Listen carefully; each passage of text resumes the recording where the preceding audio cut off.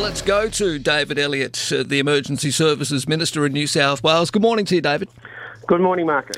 All right, you'll be aware of this, the story that's running this morning. I'm just trying to nut down into some of the detail here. The story reads that 30 fire stations around the state could be temporarily shut due to staff shortages, with fears more could, this move could perhaps endanger people's lives and blow out emergency response times. And I don't need to go through all the details here, but you haven't responded so far to this article in News Corp, but what do you make of it?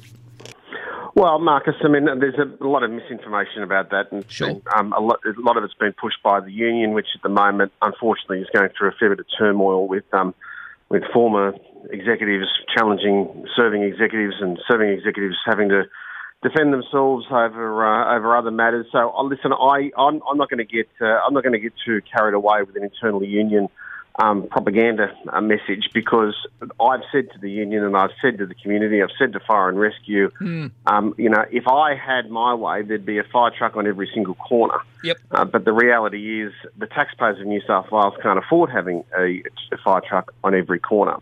And so for that reason, the Commissioner has to make operational decisions that are based on the safest practices for the people of New South Wales, and also the best value for money for the people of New South Wales, and that is what he does, and he's doing it very, very well. And I have to commend all members of Fire and Rescue for the work that they do, particularly under these very, very difficult circumstances. But there is no way in the world that the state's going to allow any communities to remain vulnerable. And when it comes to the operations of Fire and Rescue, it's inappropriate for me to stick my nose in too much, other than to make sure that they've got enough resources from Treasury, and I think that they have been doing that. And I mean, all those that want to criticise Fire and Rescue and want to criticise the management practices should identify to me where an operational risk is, because at the moment I'm quite comfortable that there's going to be. But suggestions that 35 fire stations in a class are just ludicrous, and it's just, it's just an unhelpful message being put out, which is going to scare people. All right, well, that's why I wanted to get both you and the Shadow Minister on to talk about it this morning, because it's in the press today.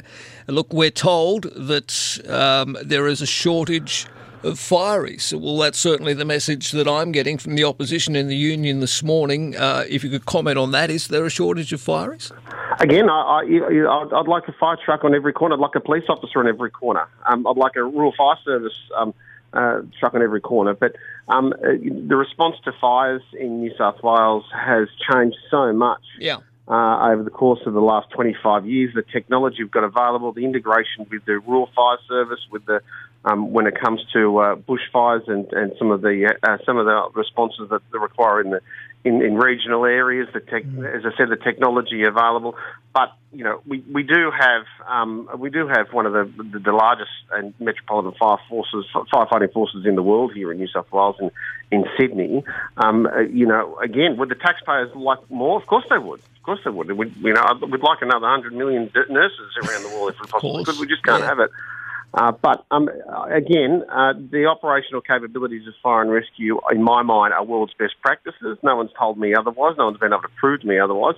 The budget is being managed according to the needs, the operational needs, as determined by the Commissioner, which is appropriate. I don't think it's helpful for the Minister or the Shadow Minister, for that matter, to dictate to the Commissioner how to run a fire force. I mean, politicians shouldn't be making these sort of judgments. The last politician that dictated operations was Winston Churchill in Gallipoli. They didn't turn out too well. No, all right. Look, the last big fire emergency we had here in New South Wales just a couple of years back, I think that proved once and for all that, obviously a fire of that magnitude, with all the big ones burning around Sydney and the state of New South Wales, I mean, we all remember how terrible it was, but I think ultimately the response by New South Wales Fire and Emergency was outstanding. And we met the challenge.